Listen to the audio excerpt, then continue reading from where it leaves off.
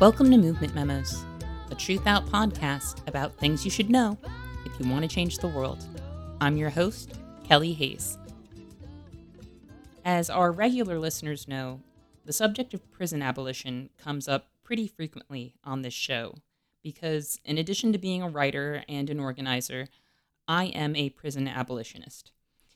And I know this is a tough topic for a lot of people who may agree with me about a whole lot of other things, because this society presents us with a lot of horrifying problems and very few solutions.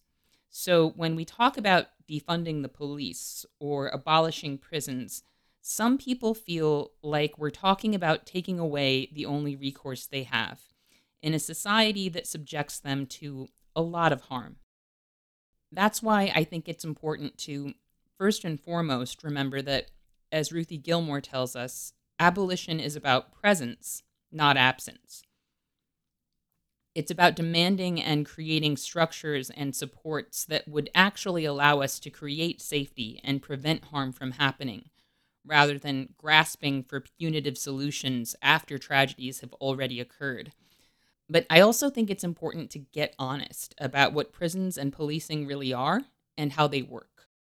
In a recent episode called You Cannot Divorce Murder from Policing, I talked with Alex Vitale about the history and current state of policing, and I encourage everyone to check out that episode if they haven't yet. In today's episode, I talk with author and journalist Victoria Law about prisons, why they don't work, and what even well-meaning people tend to get wrong about incarceration. Regardless of how you feel about prisons or prison abolition, I think we all need to reckon with the realities of a system that is devouring millions of people as we speak. Because none of us are exempt from the harms being done or reinforced, and none of us are safe, so long as safety is mythologized on these terms.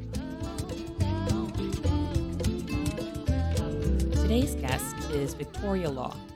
Victoria is a freelance journalist and author whose most recent book, Prisons Make Us Safer and 20 Other Myths About Mass Incarceration, dispels popular beliefs about prisons, violence, and safety. She is also a Truth Out contributor and co-author of the book Prison by Any Other Name. Victoria Law, welcome to the show. Thanks so much for having me, Kelly, and thank you so much for all of these issues you cover. I'm grateful for the chance to have these conversations. So, how are you doing amid all the things?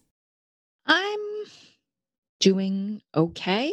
I mean, in the midst of a pandemic and the twin pandemics of white supremacy and the coronavirus, I am doing as okay as can be. I'm not imprisoned. I don't have COVID. I think that's okay. Well, I am so glad you could be here because I really think Prisons Make Us Safer and 20 Other Myths About Mass Incarceration is one of the most important books I've read in a really long time. And I'm definitely not alone in that assessment.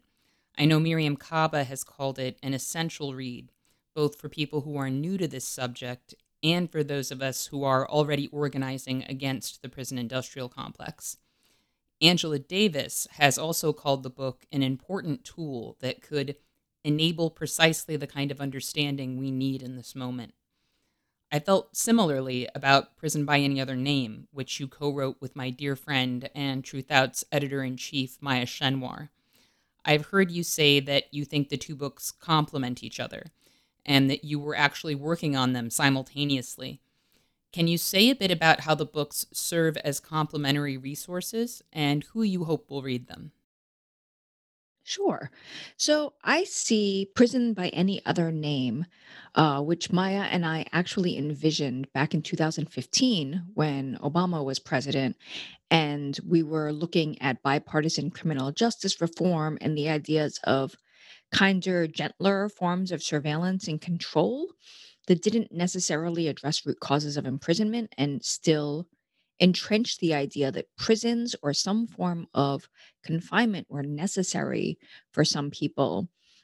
We wrote that with the idea that people who already understood that mass incarceration was a problem, that it was a gigantic 2.2 million person problem and that it needed to be eradicated wouldn't fall for solutions that simply proposed building different sorts of prisons with the same underlying carceral logics.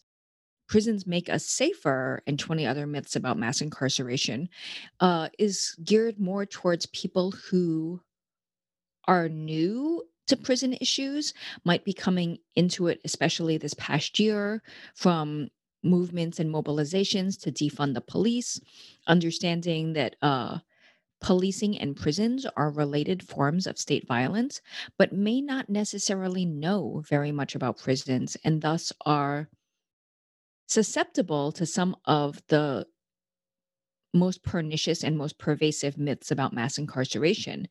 And as Maya and I noted frequently in Prison by Any Other Name, if you don't understand what causes mass incarceration and you fall for some of these myths that point the finger at some entity that is perhaps a parasite but not a primary driver of mass incarceration, you're going to fall for solutions that don't actually uh, solve underlying causes of harm, violence, or this idea that we need prisons to keep us safer, and instead might fall for the more cosmetic changes that instead entrench prisons in other ways in our lives, in our communities.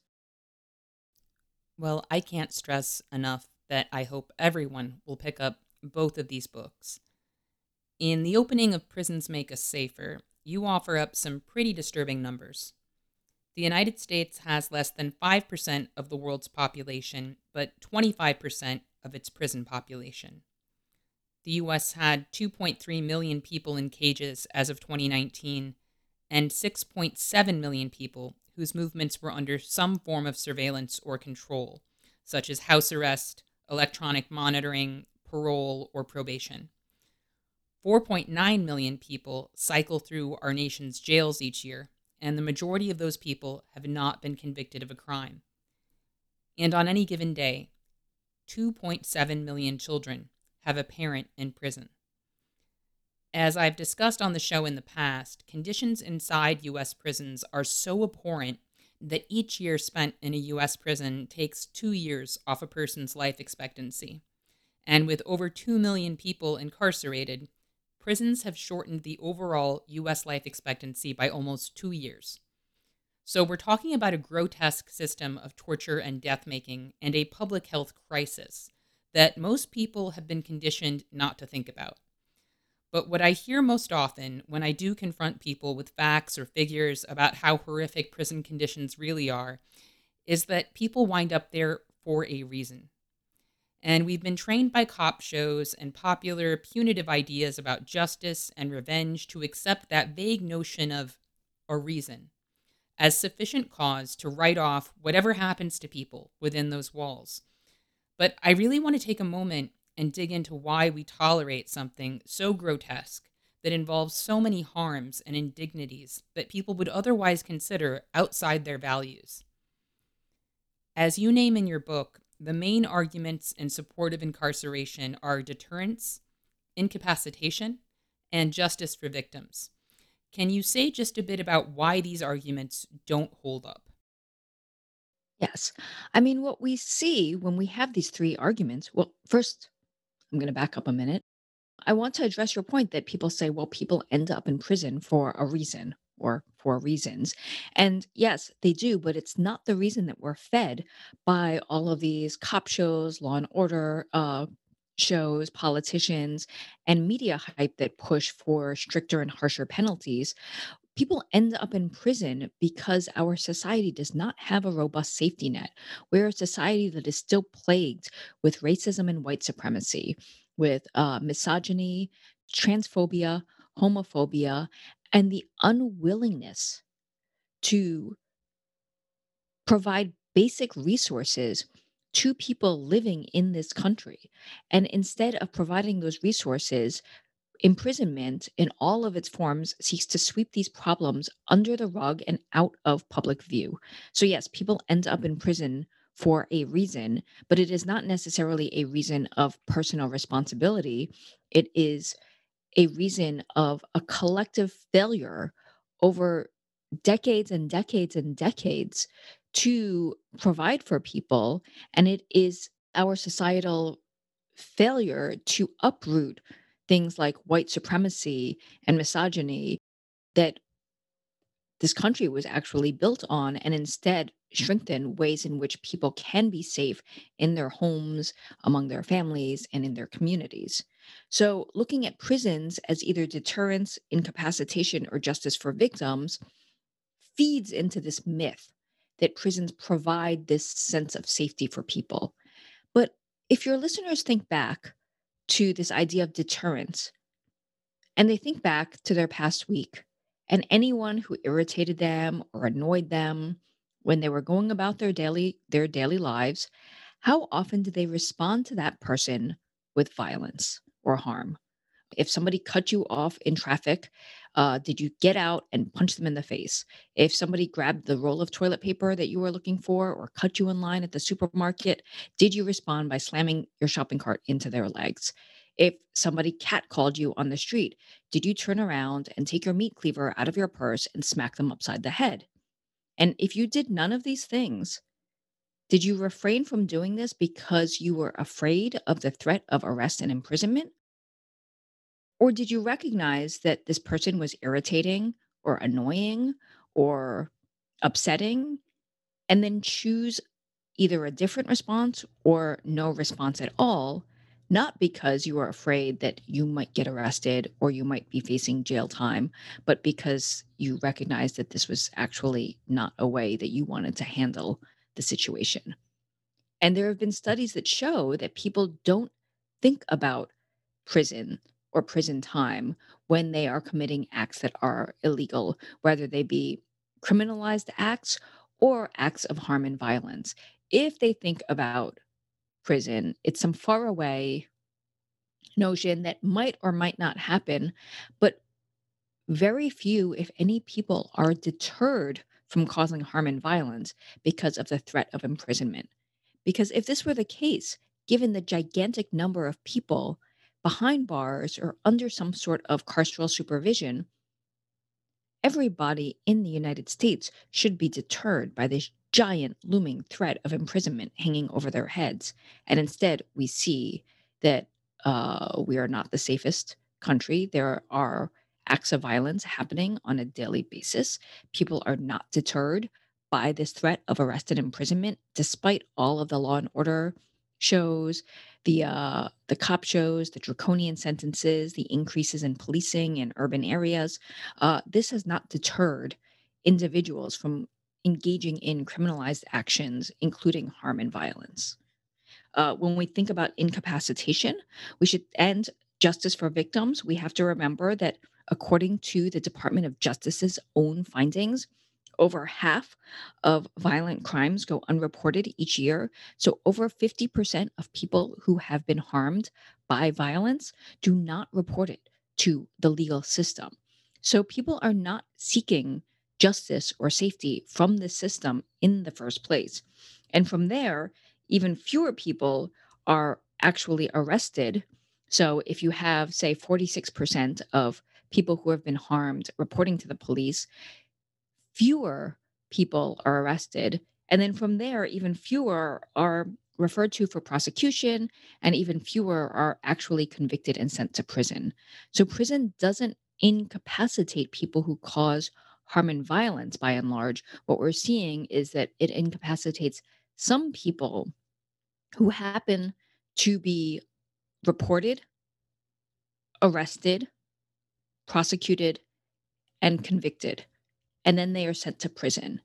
And there they often are sent into a chaotic, violent, racist, misogynistic, transphobic, and homophobic environment that does nothing to address the root causes of why they harmed somebody else or why they engaged in violent behavior or why they had to engage in criminalized behavior if there was not somebody who was directly harmed by their actions. And again, what we see over and over and over is that the criminal legal system does not provide these kinds of resources either to the person who engaged in the harm or to the person who was harmed, who might need a plethora of resources in order to begin to recover and heal and rebuild their lives. The criminal legal system is not built to offer, say, mental health counseling or medical care or help with medical bills or time off from work so that they can begin to heal or childcare or any other sorts of supports that people need after they have experienced violence and harm.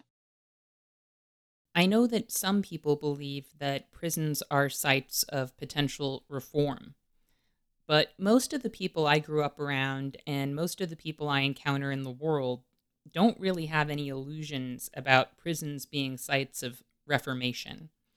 Some of them argue that prisons are a deterrent, but mostly they believe punishment is a necessary end in itself.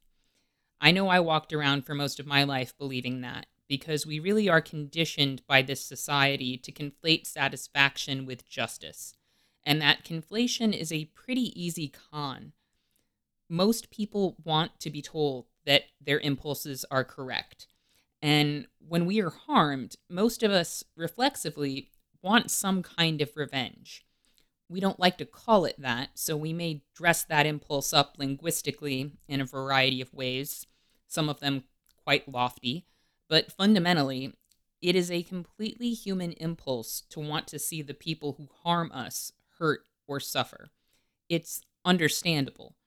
But what this system does is tell us, yes, you are right to want that. And if this person does suffer, then justice has been done. And that line of thinking really lets the system and the rest of society off the hook.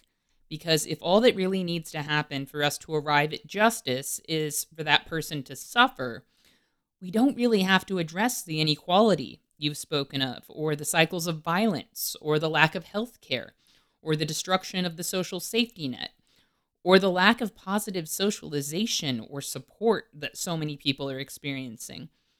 Confronting those things would often involve a radical reorientation of the way society works.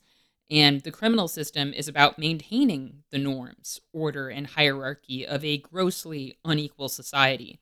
It's not about our personal safety or personal reckonings with injustice. It's about maintaining our cooperation with the very system that generates the harms we experience. So rather than saying what happened here should be unthinkable, what would we need to change to keep it from happening again? The system tells us that if the person is punished, we should experience satisfaction and peace and feel assured that the world is safer. But of course, the system doesn't really offer that either. It offers the idea of that because most people who experience harm, as you say, don't even bother to engage with the system. And those that do rarely get any satisfaction from that engagement. Can you say a bit about the mythology of justice in the US system and how it compares to how victims and survivors actually experience the system? Yes. So we have this myth that justice equals retribution. And to paraphrase Mariam Kaba, a longtime prison abolitionist and an organizer against gender violence, prison abolition is not about not having consequences, but in our society, we equate punishment with consequences. So people should face consequences for actions that they take, whether they be large or small. I mean, think about how many times, if you live in a household with somebody, you try to hold them accountable for things like, "Hey, you said you were going to do the dishes and you didn't."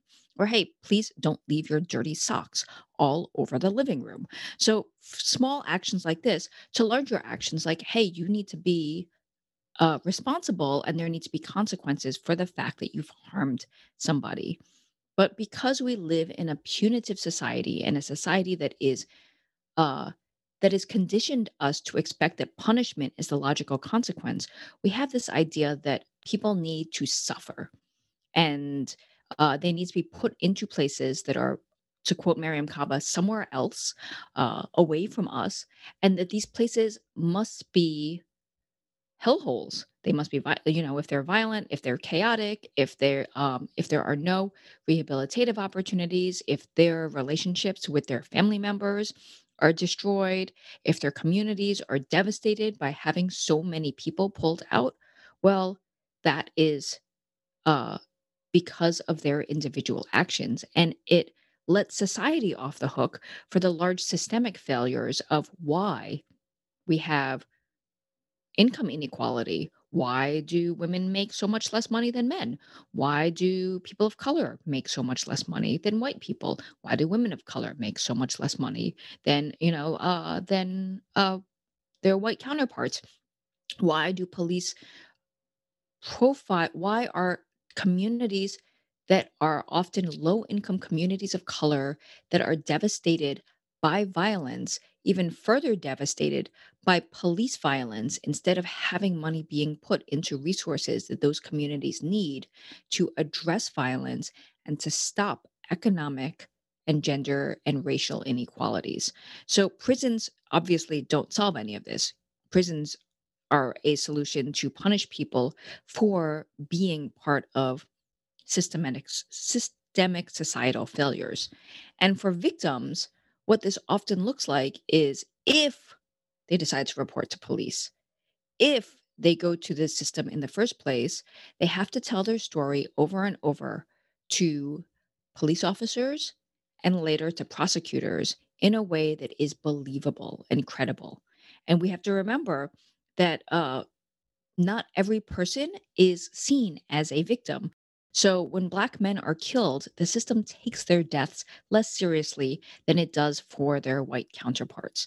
We see this also with people who are sexually assaulted, over three-quarters of whom do not report to the police in the first place. And then if the victim's case goes to court, they are called to testify in front of a grand jury, which is a panel of total strangers who are impassive, and they have to tell their story in a way, again, that is believable to this panel of strangers who hear, I don't know, many, many cases in one day. So by this point, everybody's mind is just blurred into horror story after horror story after horror story. And then if their case goes to trial, they must then tell the story again in a courtroom to a jury in a way that is believable and stands up against any personal attacks on the defense. And then at the end of this, if the person who harmed them is convicted, they are able to come to court and give a victim impact statement. But for people who don't want there to be draconian penalties. I talk about the one mother whose son was accidentally killed.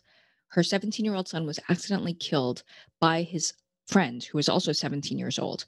She did not want her son's friend to go to prison for a long period of time, but the district attorney and the courts never notified her about the sentencing. She had no opportunity to go and give a victim impact statement that said, "My son is gone.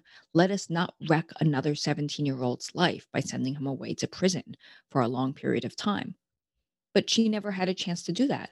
And she only found out later that her son's friend got some absurdly long sentence because the jury said, okay, you are convicted of murder. And the judge said, okay, here are the sentencing guidelines. And nobody asked her what she wanted.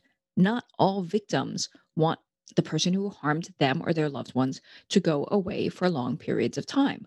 This is why we often see that family violence, particularly domestic violence and violence against children, is underreported because they don't want to see their family member or loved one spending long periods of time in some hellish prison.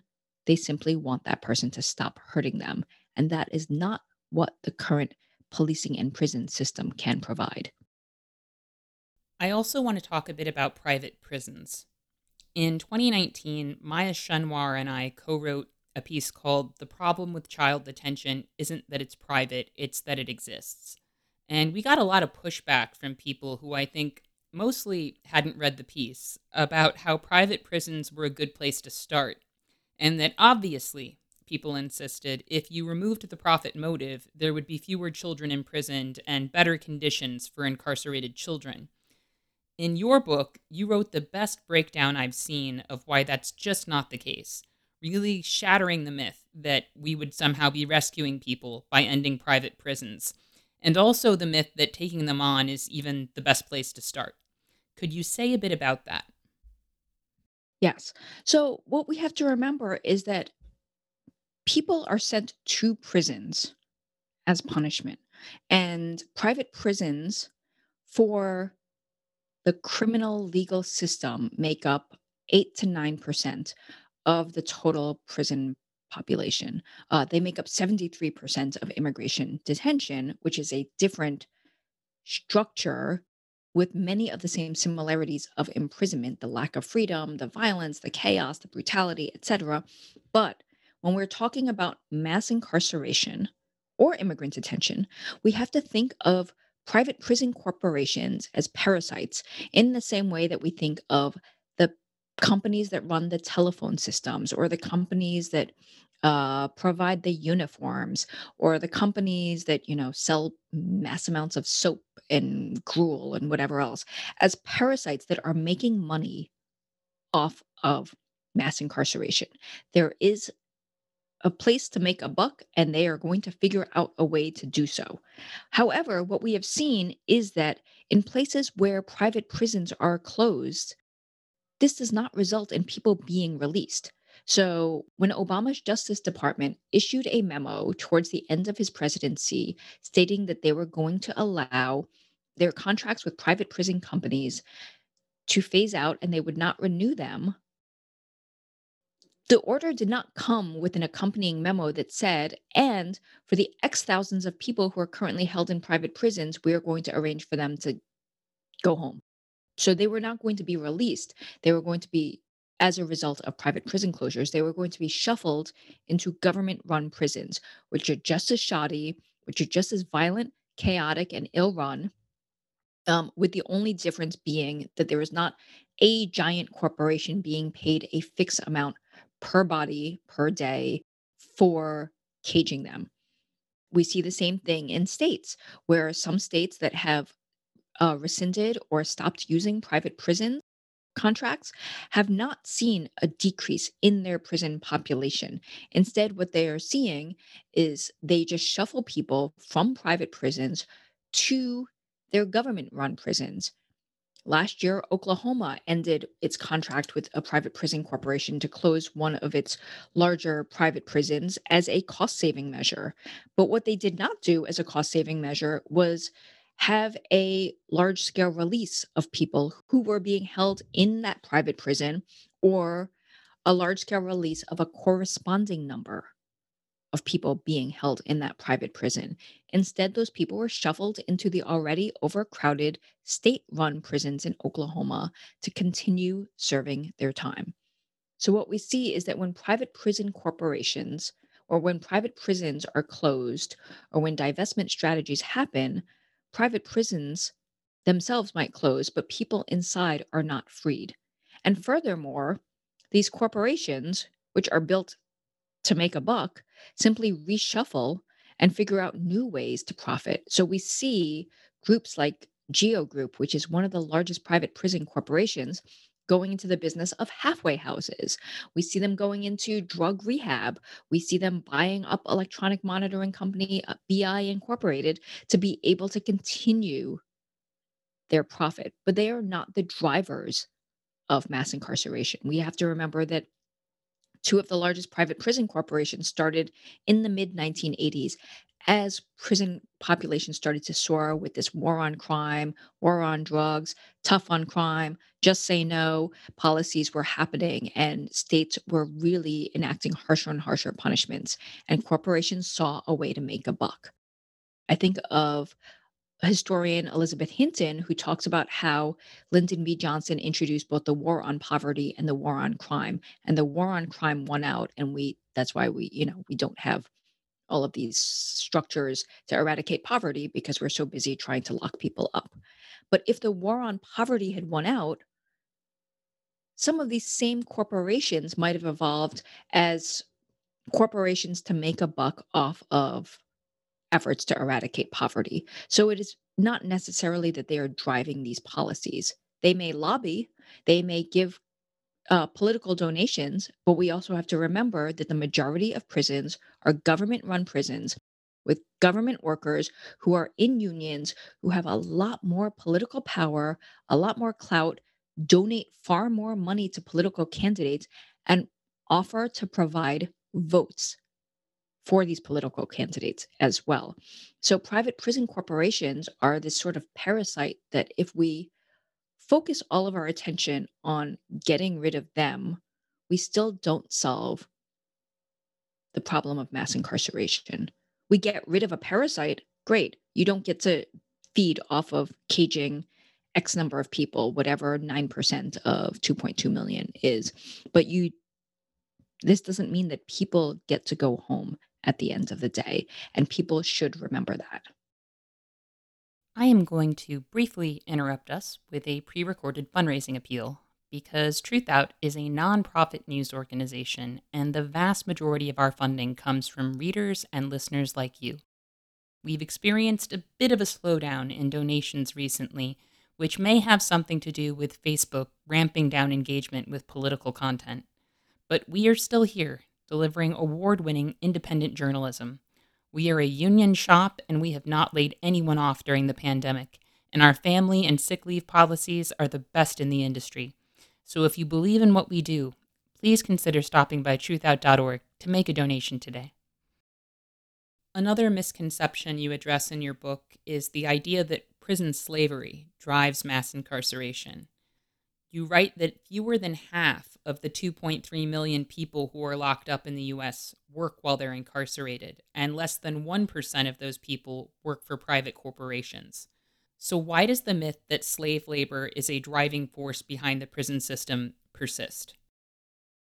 I think we see this as a holdover from the 13th Amendment, which abolished chattel slavery in Southern slaveholding states, with the exception of somebody who was convicted of a crime. And in the South, uh, lawmakers seized on this exception, law enforcers seized on this exception to be able to basically re enslave the newly freed Black population and send them back to work in fields, in mines, in other types of hard, grueling labor. But it was a way to deprive them of their freedom once again. Fast forward to the 1980s and 1990s and 2000s and even today, we have large numbers of people who are in prison who remain idle. If prisons were about profit, every one of those 2.2 million people in prison would be put to work doing something.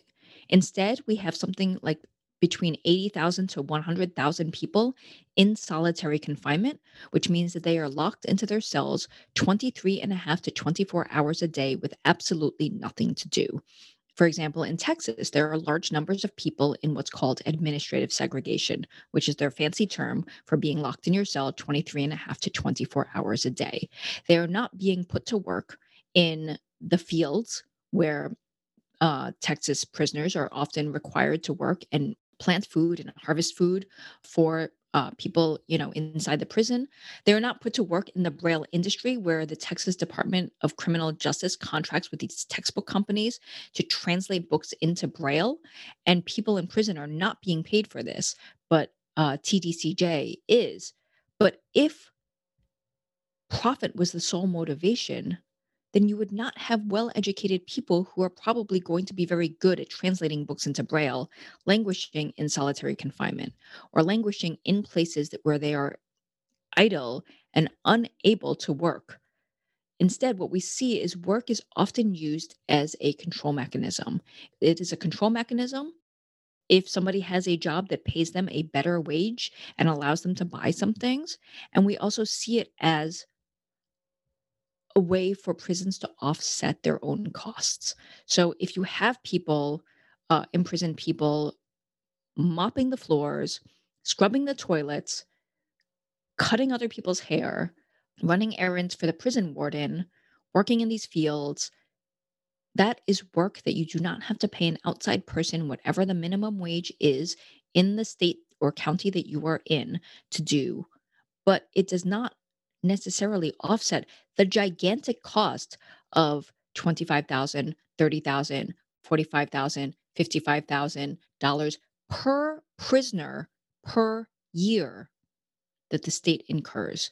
So it is not an offset. I mean, in in the outside world, saying that we would spend $55,000 for somebody to sit in their house all day, everybody would decry this as welfare queen, welfare lazy, something, something, something. We would say, no, you cannot pay $55,000 for a person to sit in their house and do nothing. But we do this all the time with imprisonment.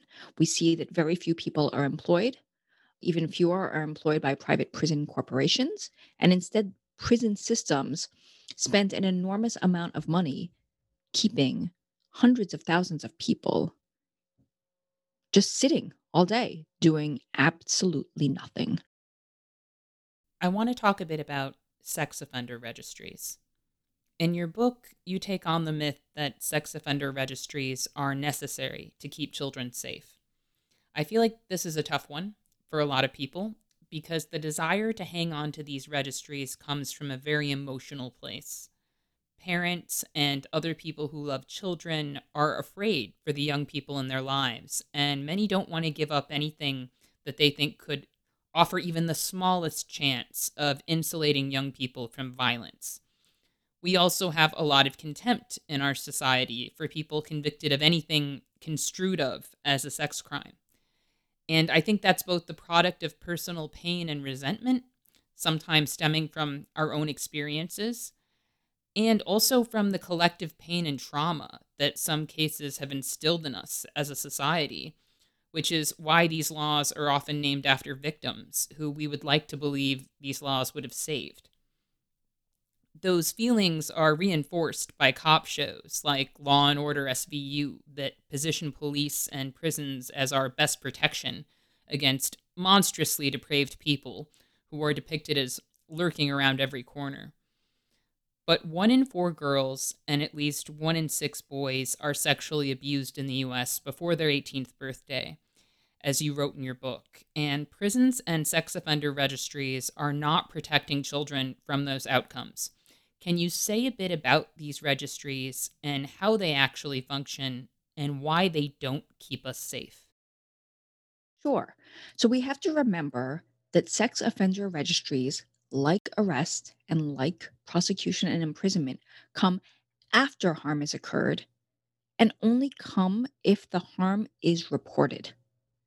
So we have to remember that this statistic that you just read, 1 in 4 girls and 1 in 6 boys nationally are sexually abused before their 18th birthday.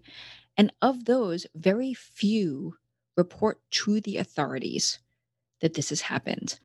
We have to also remember that 93% of child sexual abuse happens at the hands of family members or acquaintances, not strangers.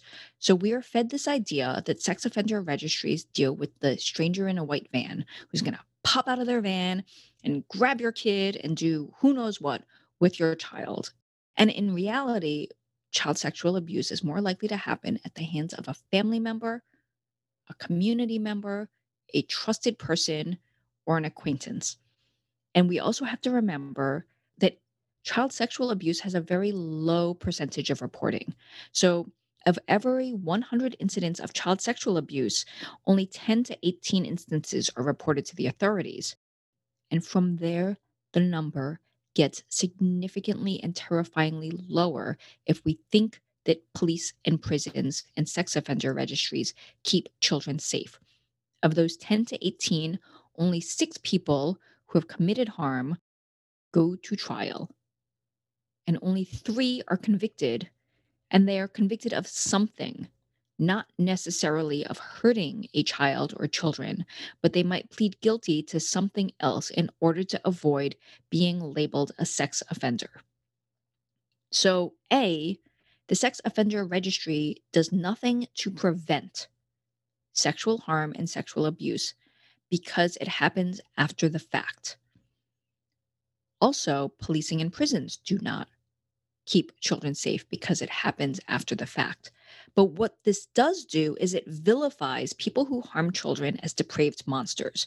And it makes it harder for us to identify and recognize people who are exhibiting warning signs as people we should perhaps look out for. So nobody wants to think that their grandfather or their great uncle or their aunt or their cousin or their neighbor or their little league coach or their music teacher or, whoever, or their brother or their sister might be somebody who will harm children.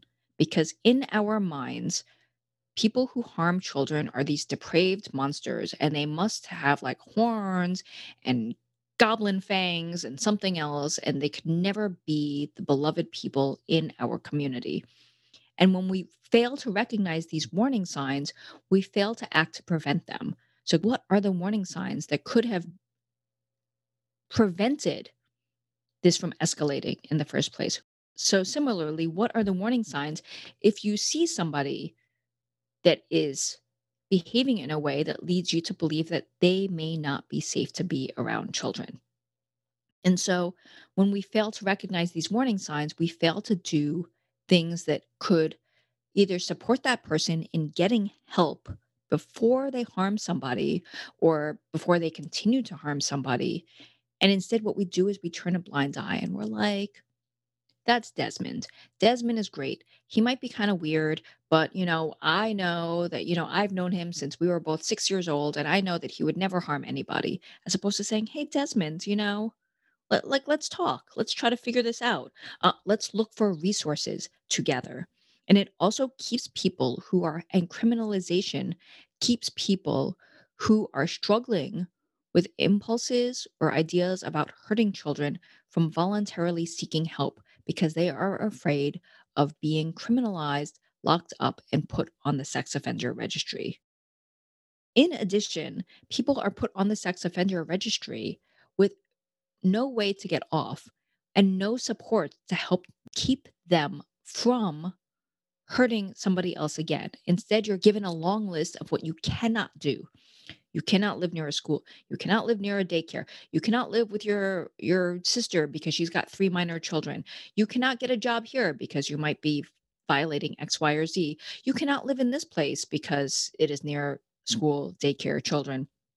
You might have to be cut off from what little support system you might still have that might be able to hold you if you feel like you are struggling. There have been numerous studies that show that people who commit child sexual abuse are more likely to commit violence again when they are without their support system, when they are stressed, when they're feeling isolated, than when they are in a system that tries to hold them responsible and accountable, however imperfectly that might be.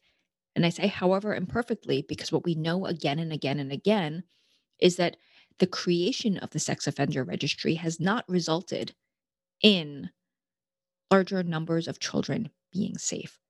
We have more than 900,000 people on the National Sex Offender Registry right now. That is a number that is greater than the entire population of Vermont. Yet we are not seeing an increase in safety for children.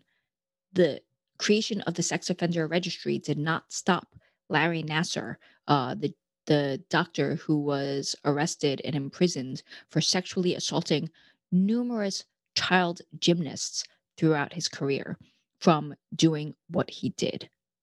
It did not allow anybody to recognize that this nice doctor that treated so many gymnasts might have a problem and might require intervention. Instead, what happened is that countless young people were subjected to child sexual abuse at his hands, were afraid to come out and say something about him, or if they did, their complaints were not taken seriously because he did not fit this idea that people who harm children are depraved monsters and somehow we can spot them a mile away. I absolutely agree. And I also want to name that these registries, of course, reach far beyond the bounds of child sexual abuse and beyond crimes like rape. As many people know by now, there are states where people can wind up on these registries for things like public urination or taking a naked photo of yourself if you're a teenager, or even being a client of a sex worker. And I want to acknowledge that there are people whose lives are being destroyed by these registries over those things too. Because when we create mechanisms of surveillance and control like this, their reach will always creep outward and ensnare people who are not the supposed targets of the legislation. But to avoid falling into a reform trap where people think we just need to tweak who gets registered, it's really crucial to name, as Victoria has here, that even in cases where people have committed acts of sexual harm that deeply disturb us, these registries are not preventing those harms from happening, and they are not making anyone safer. They really do cause nothing but harm. I want to circle back for a moment to prison by any other name and the sort of creeping extensions of the carceral system that we're witnessing. Because people often think of incarceration and that kind of surveillance and control as happening somewhere far away, or at least as being removed from their existence. But as you and Maya Shenwar wrote in Prison by Any Other Name, the prison nation really is extending into so many areas of our lives. As society fails more and more of us, it becomes increasingly important for the system to depict us as failures who have to be surveilled, punished, and controlled. Because it can't be society that has to change. It has to be us who are lacking and failing and need to be whipped into a better state of cooperation with it. So we see escalations of the carceral management of people in schools, at work, in healthcare, and in family regulation systems like DCFS. And of course, we see the outsourcing of incarceration into people's homes. Can you say a bit about how the prison industrial complex is presently extending its reach? Yes. I mean, what we see is we see the prison industrial complex creeping into our lives in several different ways. First, we see the expansion of prison like solutions, often posited as alternatives to incarceration. One of the most popular is electronic monitoring, which is when somebody is shackled with a global positioning system device or a GPS device, which tracks their every movement. And electronic monitoring is almost always accompanied by home confinement, which means you are locked in your house and you need, well, you're not physically locked. You are told to stay in your house. And if you want to leave your house, you must have prior approval from the authorities. That authority can be the sheriff's office, the electronic monitoring company, a probation officer, a parole officer. The authority varies, but the result is the same. If you walk out of your house, even in an emergency, without that prior approval, you can be sent back to prison. And electronic monitoring is one of the growing ways in which imprisonment has been extended into our homes and communities. It is seen as a kinder, gentler form of imprisonment. And many people say, yes, I would rather be sleeping in my own bed, eating food from my own refrigerator, not having to get up 5 times a night to recite my prison ID number whenever the guard demands that I do so. But it is still a form of imprisonment. And as a solution to the physical jails and prisons, we need to be careful not to create similar structures in our homes and communities. What we also see is this creep of criminalization into other institutions that are not meant to be prisons, but start looking remarkably like prisons. We see this with schools, particularly schools that serve low income students of color. So we don't see this in, the Waldorf and the Montessori schools. We don't see this in the schools in the wealthier, whiter suburbs of name the city of your choice. What we see this is in the schools that are often black, brown, and immigrant, where the students and the families are from lower income brackets and do not necessarily have the resources and the wherewithal to go someplace else. And we see these schools starting We see these schools criminalizing students from an early age. We see these schools having more police officers than school counselors. We see students being brutalized and punished for acts that 2 decades ago would just be dealt with by the school. So we see that school students are being arrested and put in handcuffs for things like having a fist fight. In some instances, which occur more frequently than anyone can imagine, we see that young Black girls, as young as 5 or 6, get put in handcuffs by school police officers for things like having a tantrum because they don't want to take a nap or they don't want to stop coloring or whatever the case is. Listeners who have small children in their lives, whether it be their own children or their loved ones' children or their neighbors' children, will know that 4, 5, and 6 year olds sometimes throw tantrums. And no parenting book in the world says the way that you respond to a small child that does not want to do something and is throwing a tantrum is to bring in a large law enforcement officer who will then put handcuffs on this child and terrorize them and handcuff them to a desk or put them in the back of a police car or do something else that will cause them much, much more trauma. Now, that is not actually the way to deal with children, ever. But that is what we see with this creep of criminalization into institutions like schools, like preschools, like child welfare systems or foster care systems. So we see this idea that people should be treated as if they have somehow committed wrongdoing. Yes, tantrums are annoying, but they are not criminalized actions and they should not be punished in that kind of brutal way. And we see people being punished, sometimes brutally, for acts that a few decades ago we would have said, okay, clean up your crayons, or okay, you don't get to participate in sing along because you broke all the crayons and threw a tantrum and it took us 20 minutes to, have to deal with you. So we're not going to allow you to do this, or we're going to talk to your parents about that. But we do not respond with brutal physical punishment, or we should not. And we are seeing in an increasing number of instances this idea of punishment and carcerality creeping into our systems.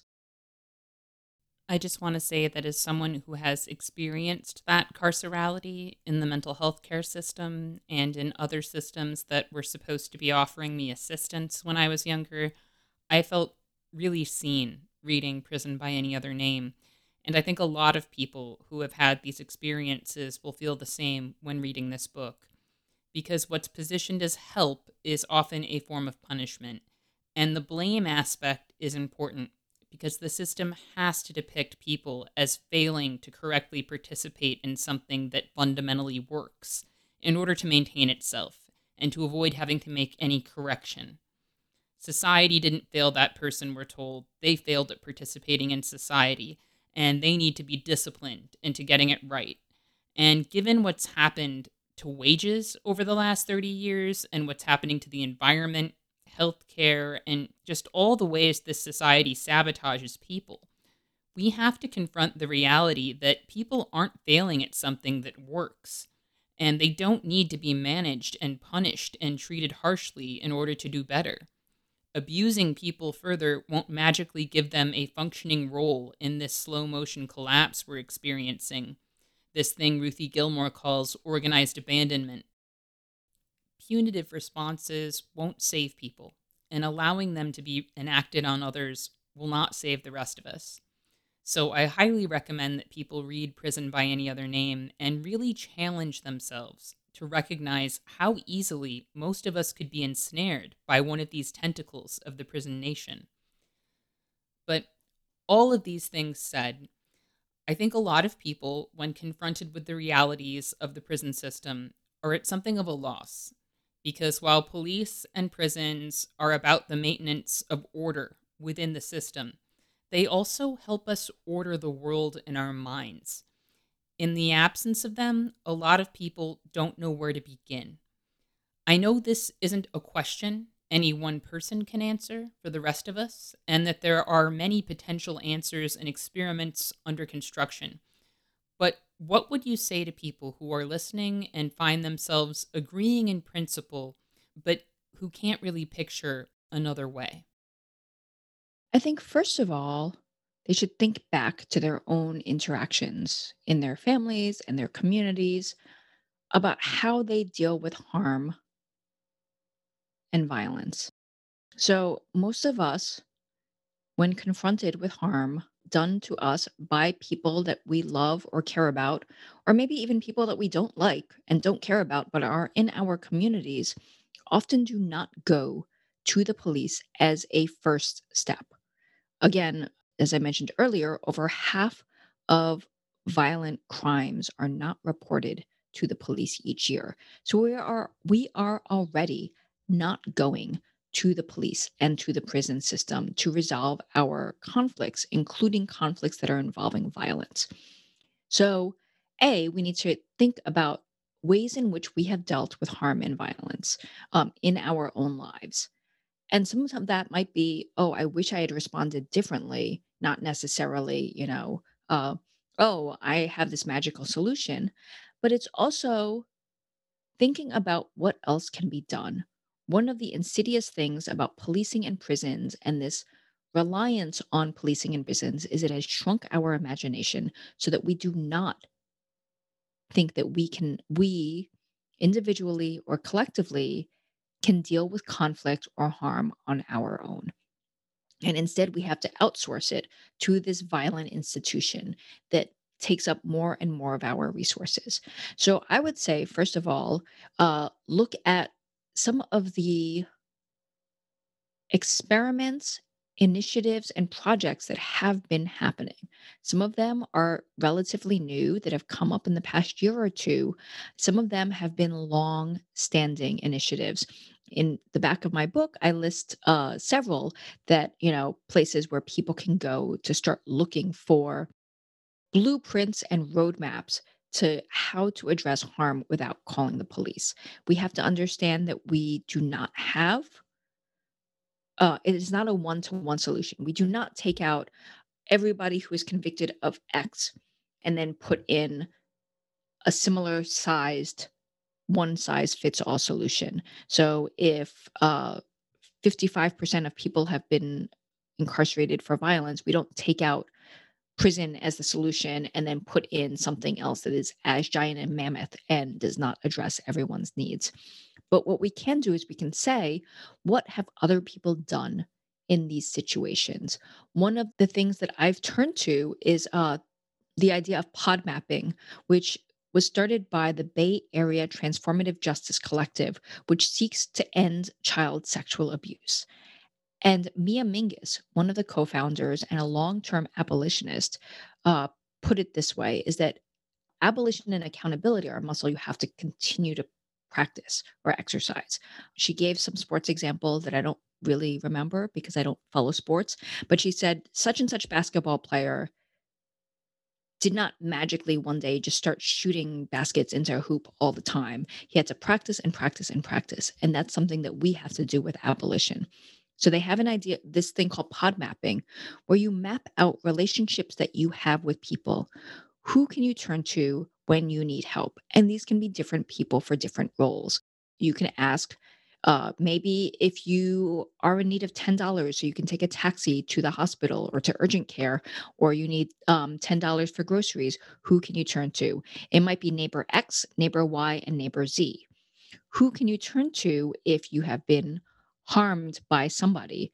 That might be best friend A, best friend B, best friend C. But those best friends may never ever have 10 extra dollars to be able to lend you. Whereas your neighbors might say, I'm really busy, or I don't have the wherewithal, or I don't have the skills to be able to support you if you have been hurt by violence.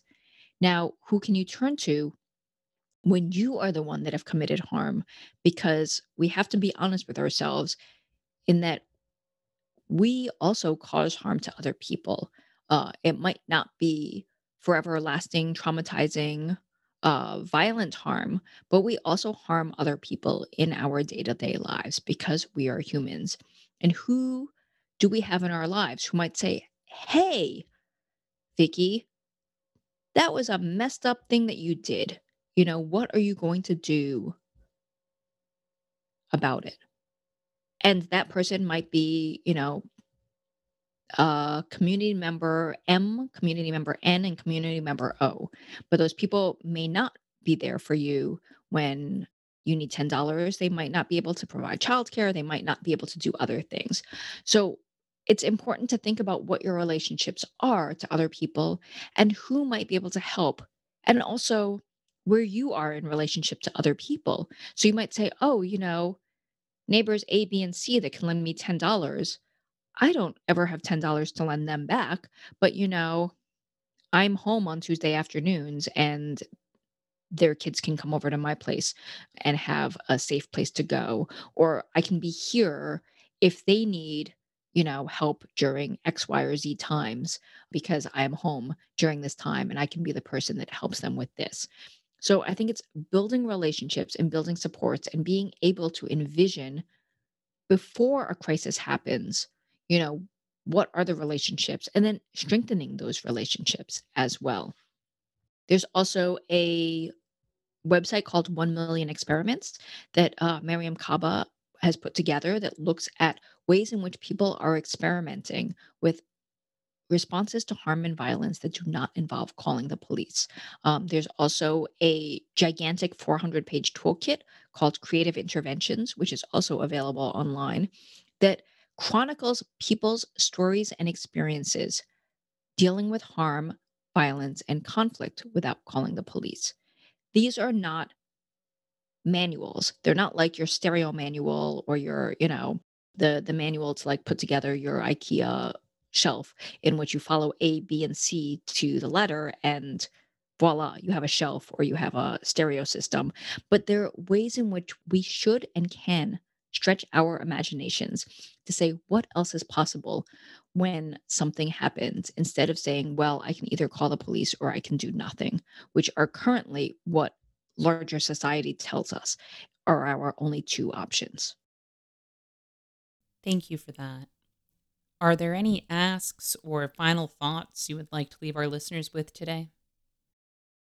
I would quote Ruth Wilson Gilmore, who is a co founder of Critical Resistance and a long term prison abolitionist, who says that abolition is not aspirational, it's a journey. And we're practicing abolition every day and in many different forms. This is actually a paraphrasing, not a quote. And she points out that fair wages are a form of abolition. She points out that migrant justice is a form of abolition. There's so many different ways in which we can work towards abolition because we have to remember that abolition is not just the tearing down of prisons in all of its manifestations, but also replacing them with resources and supports that actually meet people's needs and effectively addresses and reduces harm and violence, therefore making prisons unnecessary and obsolete. Absolutely.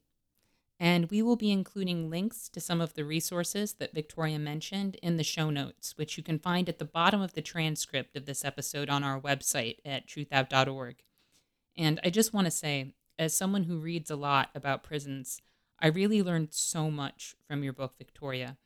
And I really hope that all of our listeners will check out Prisons Make Us Safer and 20 Other Myths About Mass Incarceration, and also Prison by Any Other Name, because I really believe that if a critical mass of people really took the time to read these books, we might find ourselves living in a different world.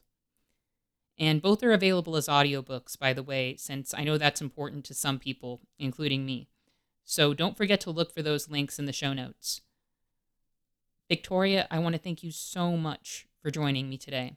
This has been a great conversation. Thank you so much, Kelly. I also want to thank our listeners for joining us today. And remember, our best defense against cynicism is to do good and to remember that the good we do matters. Until next time, I'll see you in the streets.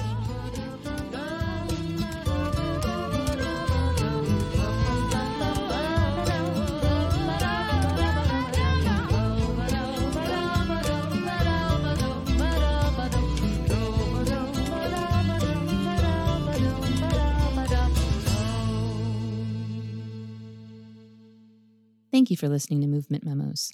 This show wouldn't exist if it weren't for Truthout, and Truthout's independent news and commentary wouldn't exist without listeners and readers like you. We have no paywalls, no corporate sponsors, and no ads, except for fundraising appeals like this one. So if you can and would like to support our work, please consider dropping by truthout.org to make a donation today.